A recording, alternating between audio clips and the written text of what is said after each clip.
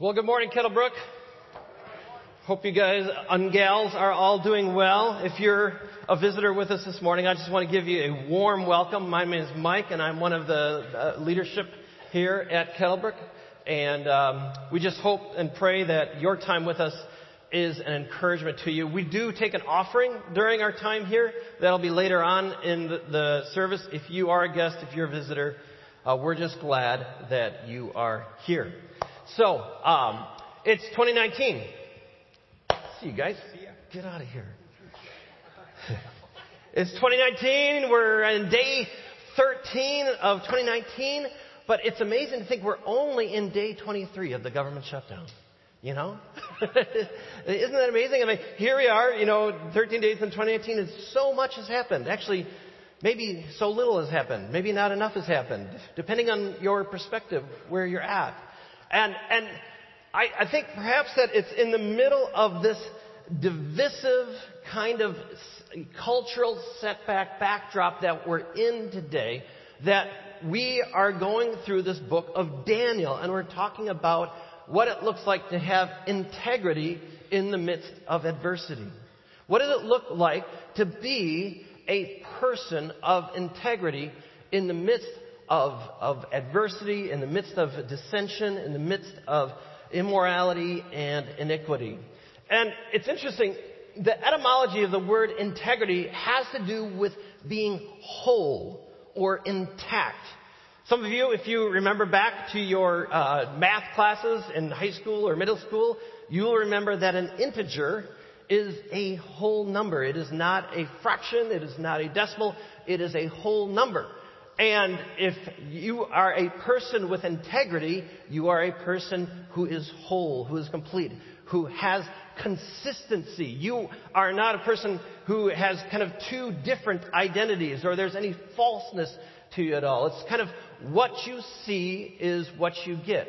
Okay? You are a person who is complete and whole. And this has the notion of being honest and upright, moral uprightness. And I was reminded of the importance of integrity just recently. Last week, we have our annual Staff Elder Christmas Party here at Kettlebrook, okay? And this is something that we do every year. It's usually the first Friday after the New Year's, and it's something that we look forward to. Some of our staff actually needs to pre-medicate before we have the Staff Elder Party because we laugh so hard that our heads hurt by the end of the night. So it's these things. And so at this annual leadership gathering that we have, we usually play games. And inevitably, the games will kind of end up being men versus women. And one of the sexes, I will not say which one, has the pronounced proclivity to bend the rules. Just a little bit in their favor, okay? And so we were playing one of these games, and someone decided to institute a mandatory 20-point penalty if there's anyone caught cheating. And in this game, the men really struggled. We tried really, really hard, but I think in the end, at the end of the game, we lost like 122 to 25. It was like something like that. And so, what was I talking about again? Oh, integrity. Integrity. Okay, that's right. Yes, being a whole person. And in today's day and age, it's more important than ever to be a person of integrity, because today the whole idea is the end justifies the means.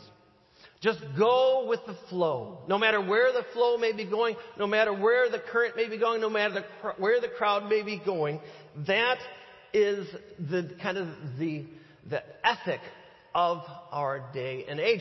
And this is the situation that Daniel found himself in. You will remember that Daniel was a good Jewish boy who was taken away, and he is now being groomed and raised at the University of Babylon, a foreign country, a foreign nation, a godless nation at this time.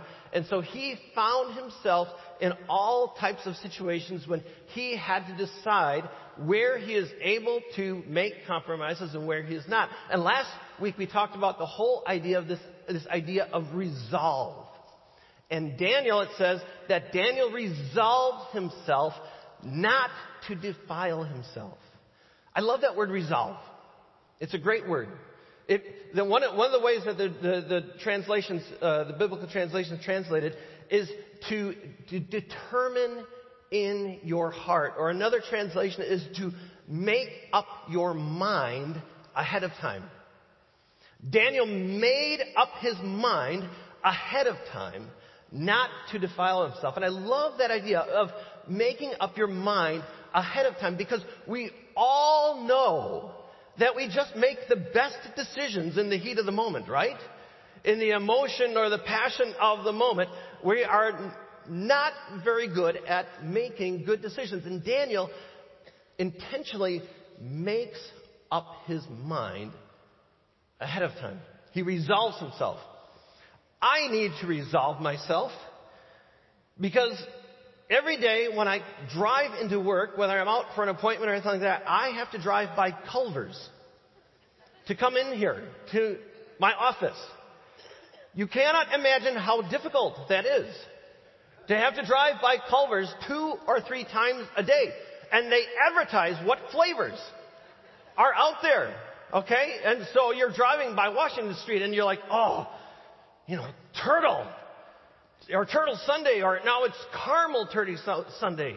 Or it's, cookie dough crumble or something like that. And before I know it, the car is driving by itself and it's going into the drive-thru. And before I know it, I'm ordering something that I didn't know existed just a minute ago. And so every day I have to resolve myself that I'm not going to go there, no matter what flavor it is. For you, it might not be something like almond toffee fudge. It might be that you need to resolve yourself that I am not going to partake in the negative talk and chatter on the floor of the shop against management. It may be that I'm going to resolve myself to not go on those internet sites that I know will inevitably lead to something not much better. Maybe for you in 2019, I'm going to resolve myself not to be put in any kind of compromising situations with a person of the opposite sex. Whatever it is, we all need to resolve ourselves to be the people that God wants us to be and intends for us to be in 2019. And today, we're going to continue this conversation about what it looks like to have integrity in the midst of adversity when we move from resolve to this whole idea of wisdom. Wisdom. Now, wisdom is a concept that has kind of fallen on hard times within the world in which we find ourselves. It's kind of been sacrificed on the altar of political expediency, and no matter what side of the aisle you may find yourself on, almost every day we can see examples of people in leadership of all different kinds where we just wish that they would have exercised just a little bit of wisdom before they hit the return button, on their Twitter account. Or if you're over 40, on your Facebook account. Something like that. Do we see examples of people in leadership who don't exercise wisdom? And we have an acute need for wisdom to be displayed and exercised in our world today. And if anything is going to change, it is time for the people of God to stand up and say, if there's going to be any kind of wisdom displayed or portrayed or demonstrated in our world, it's going to have to begin with me. And more than ever, our world is in desperate need of wisdom and wise people. And so we need to look at wisdom today. Now, I can guarantee you, if we're going to look for wisdom, we're not going to find it on the sitcoms or the dramas of Netflix. Okay, you won't find wisdom there. The Bible is very clear about the fact that wisdom begins with the fear of God. It says the fear of the Lord is the beginning of wisdom. But what does it look like to to demonstrate wisdom. What does it look like to flesh out wisdom in the nitty-gritty detail of everyday life? This is what Daniel is going to show us today. So I want to invite you to turn your Bibles to Daniel chapter 2. You'll find that on page 625 of your brown Bibles. And for the sake of time, there's a lot of scripture there. We're going to kind of cover all of chapter 2. There's a lot of scripture, so I'm just going to kind of summarize and paraphrase the story that we find ourselves in today. Now, Daniel, as we've said, is an Israelite, okay? He was probably of royal birth because as King Nebuchadnezzar laid siege to the city of Jerusalem, he ended up taking some of the royal line and high-round draft picks out of Jerusalem, taking them away as exiles into the country of Babylon. And there Daniel has found himself. He's probably a young man. He's probably in his teens. And he's being groomed for a future post or future leadership within Babylon. And so they're trying to make good Babylonians out of them while they're there. Now, it is at this time that the king, Nebuchadnezzar, has a series of terrifying dreams. And he then calls together all of his wise men, the enchanters, the astrologers, all those people, magicians, people like that. And he brings them together and he says, listen, I've had some terrifying dreams. And so what I want you to do is I want you to tell me what the dreams are, and then I want you to interpret it for me. And so all the wise men then respond, great, King Nebuchadnezzar, you tell us what the dream is, and we'll be happy to interpret it for you. And he says, no, what you didn't hear me. What I said is, I want you to tell me my dream, and then I want you to interpret it for me. And they said, fine. You tell us your dream, and we'll be happy to interpret it for you. And he said, that's not how I'm going to roll today. Okay? I want you to tell me what my dream is, and then I want you to interpret it for me. We can just put up those verses on there for Daniel chapter 2, 5, and 6. It says, the king replied to the astrologers, this is what I have firmly decided. If you do not tell me what my dream was and interpret it, I will have you cut into pieces and your houses turned into piles of rubble. How do you like that? There. So they have a few options there in front of them. But if you tell me the dream and explain it, you will receive from me gifts and rewards and great honor. So tell me the dream and interpret it for me. They then reply this way. I love it. The astrologers answered the king, there is not a man on earth who can do what the king asked. No king, however great and mighty, has ever asked such a thing of any magician or enchanter or astrologer. Okay, so they're like, no one who has our just job description in any other place has ever had anything like this asked of them. Okay, no one can reveal it to the king except the gods, and they do not live among men. So, the astrologers are not able to deliver on the king's demands, and so the king then goes out and sends men and executioners throughout the kingdom to kind of carry out his threat there at the beginning. And I love what happens in verse 14 through 16. We read this. It says, when Arioch, okay, the commander of the king's guard. So there's a lot of Arioch. Like that guy sounds like he's right out of a Marvel movie there. Like, I am Arioch, the executioner. You know, when Arioch, the executioner, the commander of the king's guard, had gone out to put to death the wise men of Babylon, Daniel spoke to him with wisdom and tact. With wisdom and tact. He asked the king's officer, why did the king issue such a harsh decree? Arioch then explained the matter to Daniel. At this, Daniel then went into the king and asked for more time so that he might interpret the dream for him. So it's interesting. You can just imagine the conversation that Daniel had with Arioch, you know, the commander of the king's army. He came in and he says, Daniel says, Arioch, you know, why so glum, chum? You're looking down today, man. And he's like, well, he says, I've actually been sent to execute somebody. Oh, gritty. You know, like that's not good for either you or that guy. He says, well, actually, I haven't been sent to execute just one person. I've been sent to execute a whole demographic of people, okay? A whole group of people. And Daniel's like, oh, well, that's not good. Like, and Arioch says, well, Daniel, it kind of gets worse. He's like, I've actually not been sent to execute a whole demographic of people. I've been sent to execute all of the wise men of Babylon. To which Daniel probably responded, Now, just how broad of a definition are we talking here when we say all the wise men? So I don't know. I don't know what the conversation went like between Arioch and Daniel, but I do know this is that the author is very, very keen to point out to us. It says that Daniel spoke to Arioch with wisdom and tact. Okay? And so you might be sitting there going, well, of course he spoke to him with wisdom and tact. When your executioner comes to visit you, that's not the time to be lipping off. Okay? But actually, Daniel responds a lot better than the king's wise men respond to the king in verse 11, where they're like, hey, listen, no king has ever asked this of anyone. Okay? Like no one's ever had to do this before in our position. Daniel, in contrast to the king's wise men, responds to Arioch with wisdom and tact. Okay? And this is the first key when we're looking at wisdom.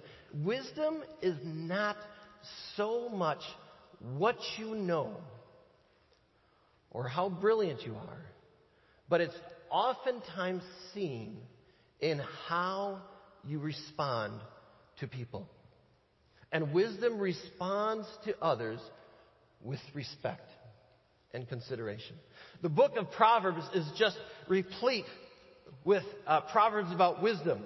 And they talk about all sorts of things. But oftentimes what the Proverbs talk about is how we respond to others, how we behave and interact towards others. Just a few examples here. It says, when words are many, sin is not absent. Okay? Some of us would take that and write that on a refrigerator at home. Memorize that.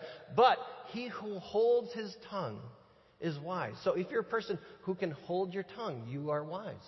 Reckless words pierce like a sword, but the tongue of the wise brings healing. If you're a wise person, what you say actually brings healing.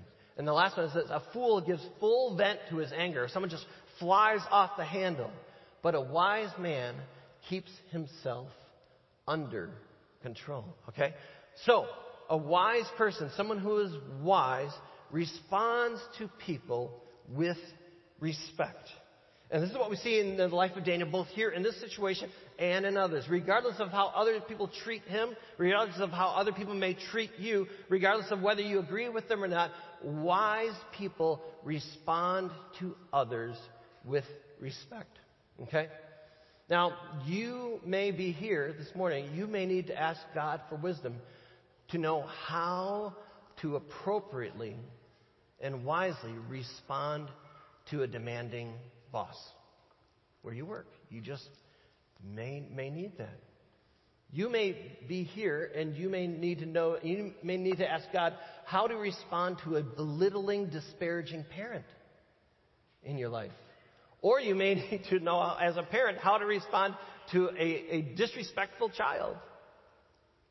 You may be here and you may need wisdom to know how to respond to all of those people's inane posts on Facebook before you just fly off the handle and say something yourself. We all need wisdom, and wisdom is so often not in what you know, but demonstrated in how you respond to people, and you respond to people with respect. The Apostle Peter in 1 Peter chapter 3 is talking to a group of Christ followers who are very much found themselves in a situation that Daniel was in. They are living under the Roman emperor, under the King Nero, who was just a brutal, ruthless dictator at the time, and they were a persecuted minority. And Peter, in the midst of this backdrop, very much like people living in Babylon at the time, says to these people, hey, listen, always be ready to talk about the hope that you have, but when you do this, do it with gentleness and respect. 1 Peter 3:15. He says, do this with gentleness and respect. And wisdom shows itself in how it responds to people, and it responds to people with respect. But not only does Daniel demonstrate wisdom that responds to people with respect, he also reacts to the crisis with resolve. Verse 17 and 18. It says, then Daniel returned to his house and explained the matter to his friends Hananiah, Mishael, and Azariah. He urged them to plead for mercy from the God of heaven concerning this mystery, so that he and his friends might not be executed with the rest of the wise men of Babylon. I want you to notice here that what Daniel does not do, Daniel does not dissolve into a panic. Okay? He does not lose his mind and freak out. But on the other side of things, he doesn't just fall into defeatism and resignation and despair and have a pity party. He doesn't do any of that. What he does is he resolutely sets out to do the few things that he can do. And he goes to his friends. He painstakingly explains to them the nature of the situation. And then he urges them to do the one thing that they can do. Beseech the God of heaven, the one person who can do something on their behalf, to ask for him and be very specific about that. Ask the God of heaven that he would reveal the mystery to Daniel. That's what he sets out to do. And wisdom not only responds to people with respect, but it reacts to crises with resolve and with resolution. This is what Daniel does in verses 17 and 18. You may think that, what Daniel did is a simple response, but believe me, one could do much less or much more. He doesn't slip into this defeatism attitude and, woe is me, I guess we just got to wait to be executed. He doesn't have a panic. He doesn't get ahead of what God is doing and take matters into his own hands. Instead, wisdom stands its ground and resolutely responds to the crisis at hand. I'm reminded of King David in this matter. When King David was facing his own crisis at the time, he was on the run. When he was not King David at the time, but he was David. He had been promised to be king. God had told him that he was going to be king, but he was on the run from King Saul, who was trying to kill him. And a couple of times, at least, that we know of, David had clear opportunity to take King Saul's life and take matters into his own hand. And David wisely chose not to do it at that time. And even his own men were saying, now is the time to kill King Saul and take the kingdom into your own hands. And David replies, no, this is not for me to do. This is something that only God can do, and I am not going to take matters into my own hands. This is what wisdom does. Wisdom doesn't get too far ahead of God, and it doesn't slip back into resignation and a pity party. I'm often reminded of a prayer that one of our former elders, Mike Gaynor, used to pray, and it's just a wonderful prayer. He would say, God, don't let us be like mule and drag too far behind you of what you're doing. Don't let us be like the horse and get too far out ahead of what you're doing, but let us just walk right in step with where you are and be obedient to what you've put right in front of us at the time. So wisdom, not necessarily shown in how clever you are or the brilliant strategist you are, is often revealed in how you will respond to the inevitable crises that come your way.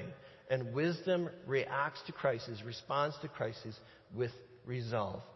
If you sit on a board, if you are an elected public official of any kind, if you are in leadership of any capacity, then you are inevitably going to face crises and conflicts of many kinds. And I can tell you very clearly, having sat on boards and having been in leadership, that wisdom is not necessarily shown in the decisions that you make as much as it is shown in how you make those decisions.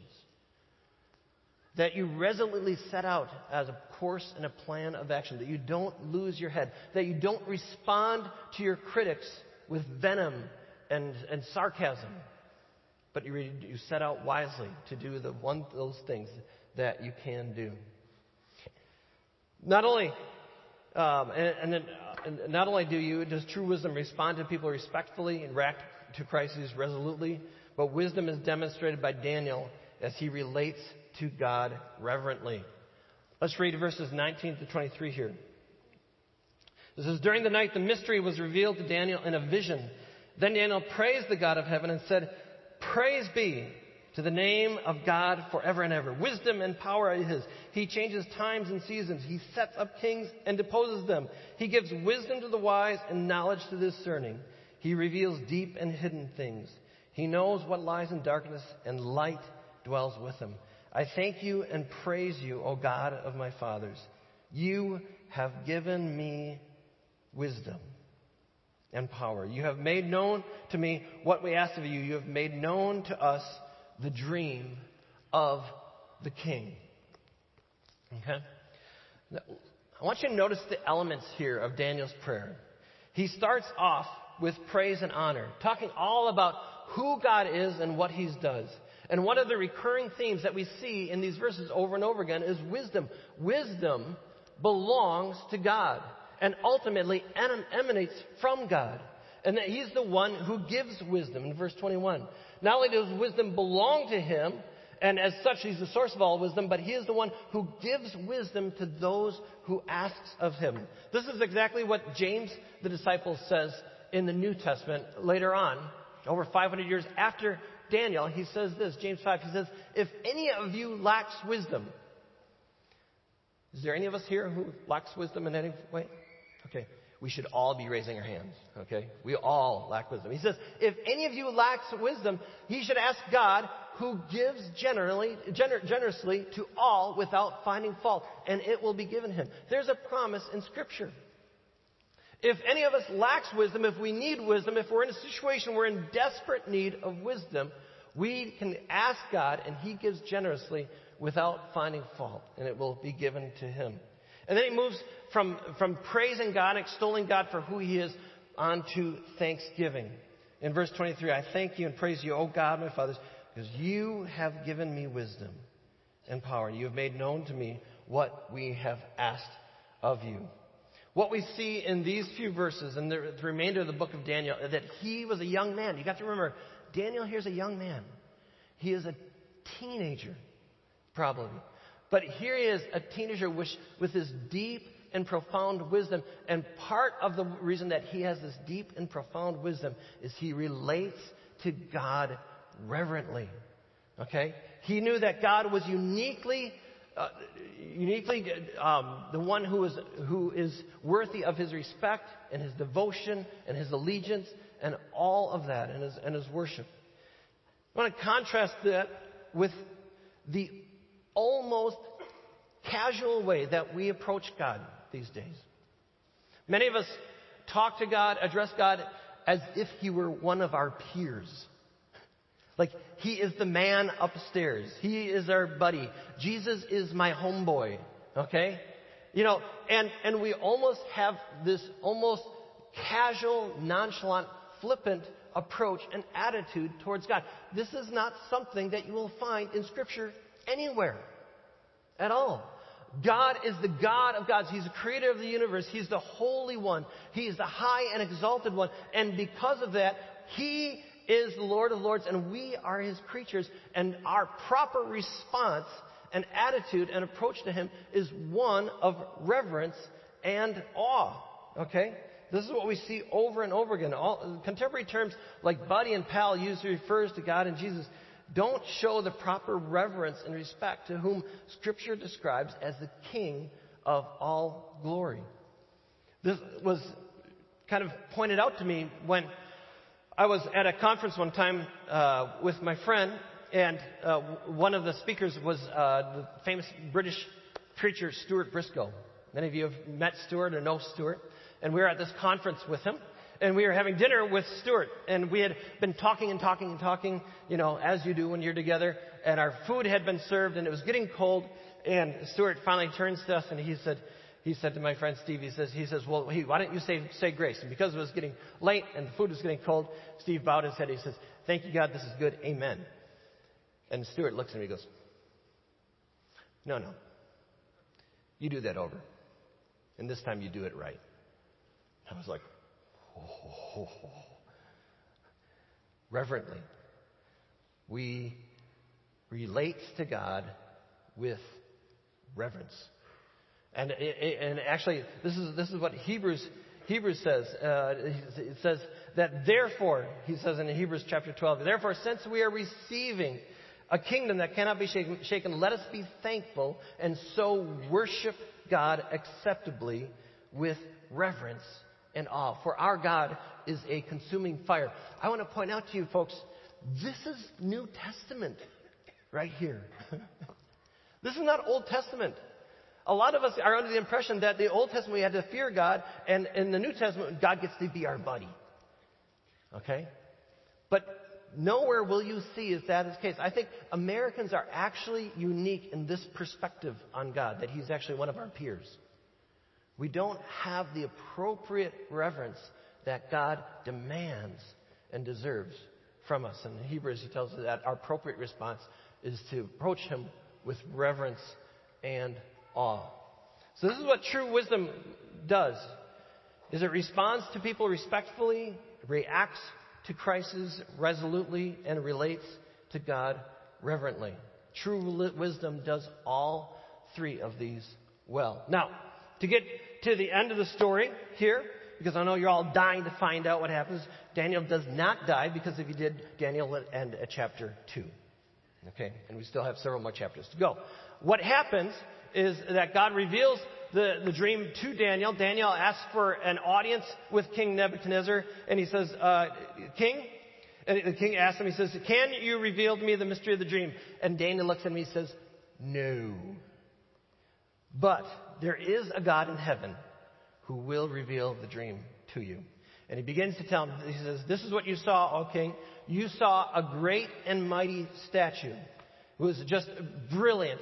And its head was made of gold, its chest was made of silver, its midsection was made of bronze, and its legs were made of steel, and its feet was made of steel mixed with clay. That is what you saw.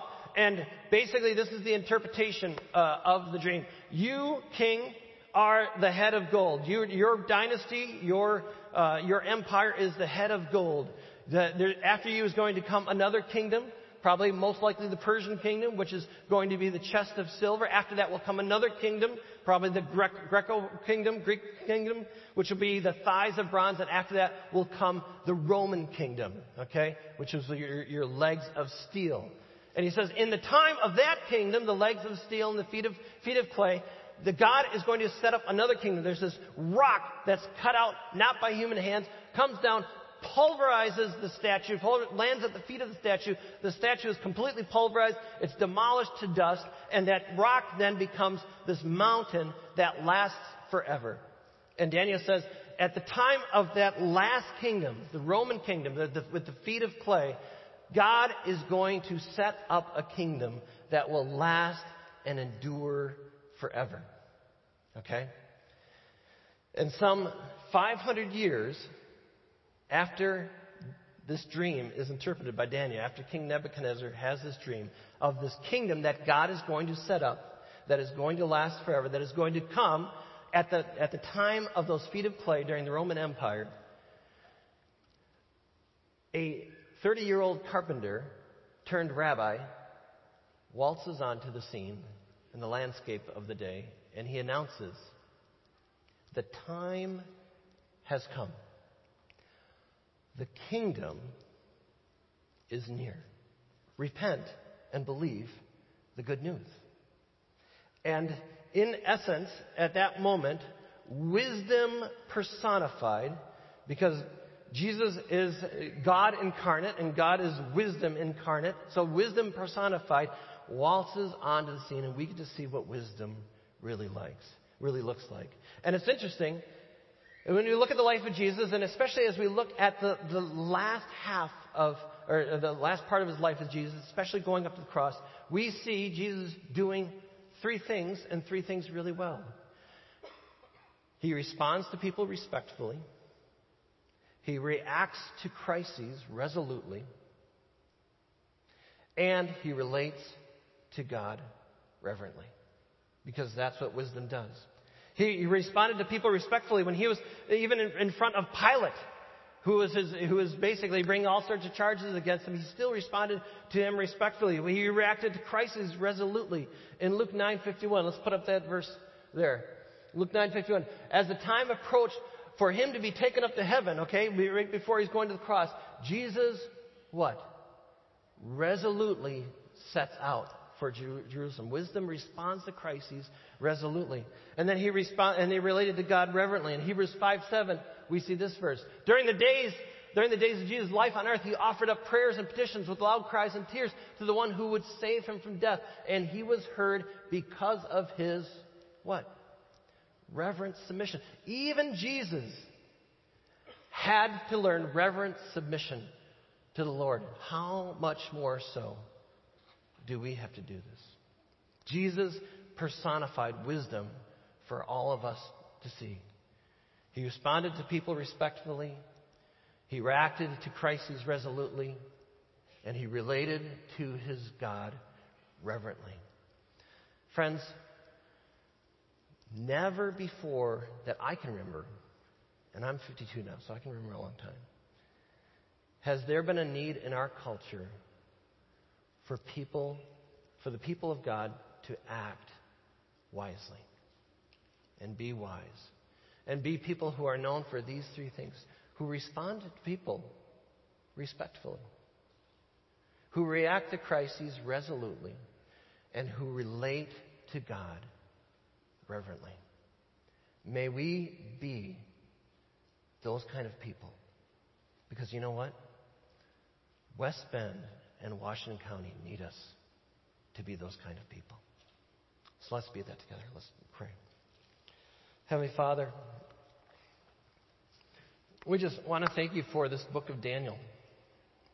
We want to thank you for giving us a picture of what does it look like to be an exile, living in a foreign land, living in a godless society, a situation very much like we find ourselves here in the first quarter of the 21st century. Lord, if we're in high school here, we're wondering, what does it look like to be one of the only Christians in my high school?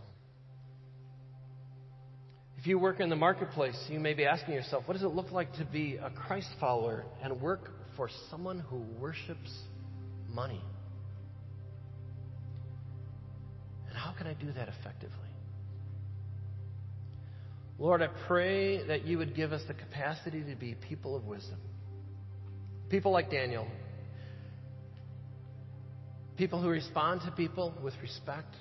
People who react to crises with resolution. But most importantly, people who relate to you with reverence. And if we could be those kind of people, we pray that your reputation would be lifted up in our society. We pray these things in the name of your Son, Jesus. Amen.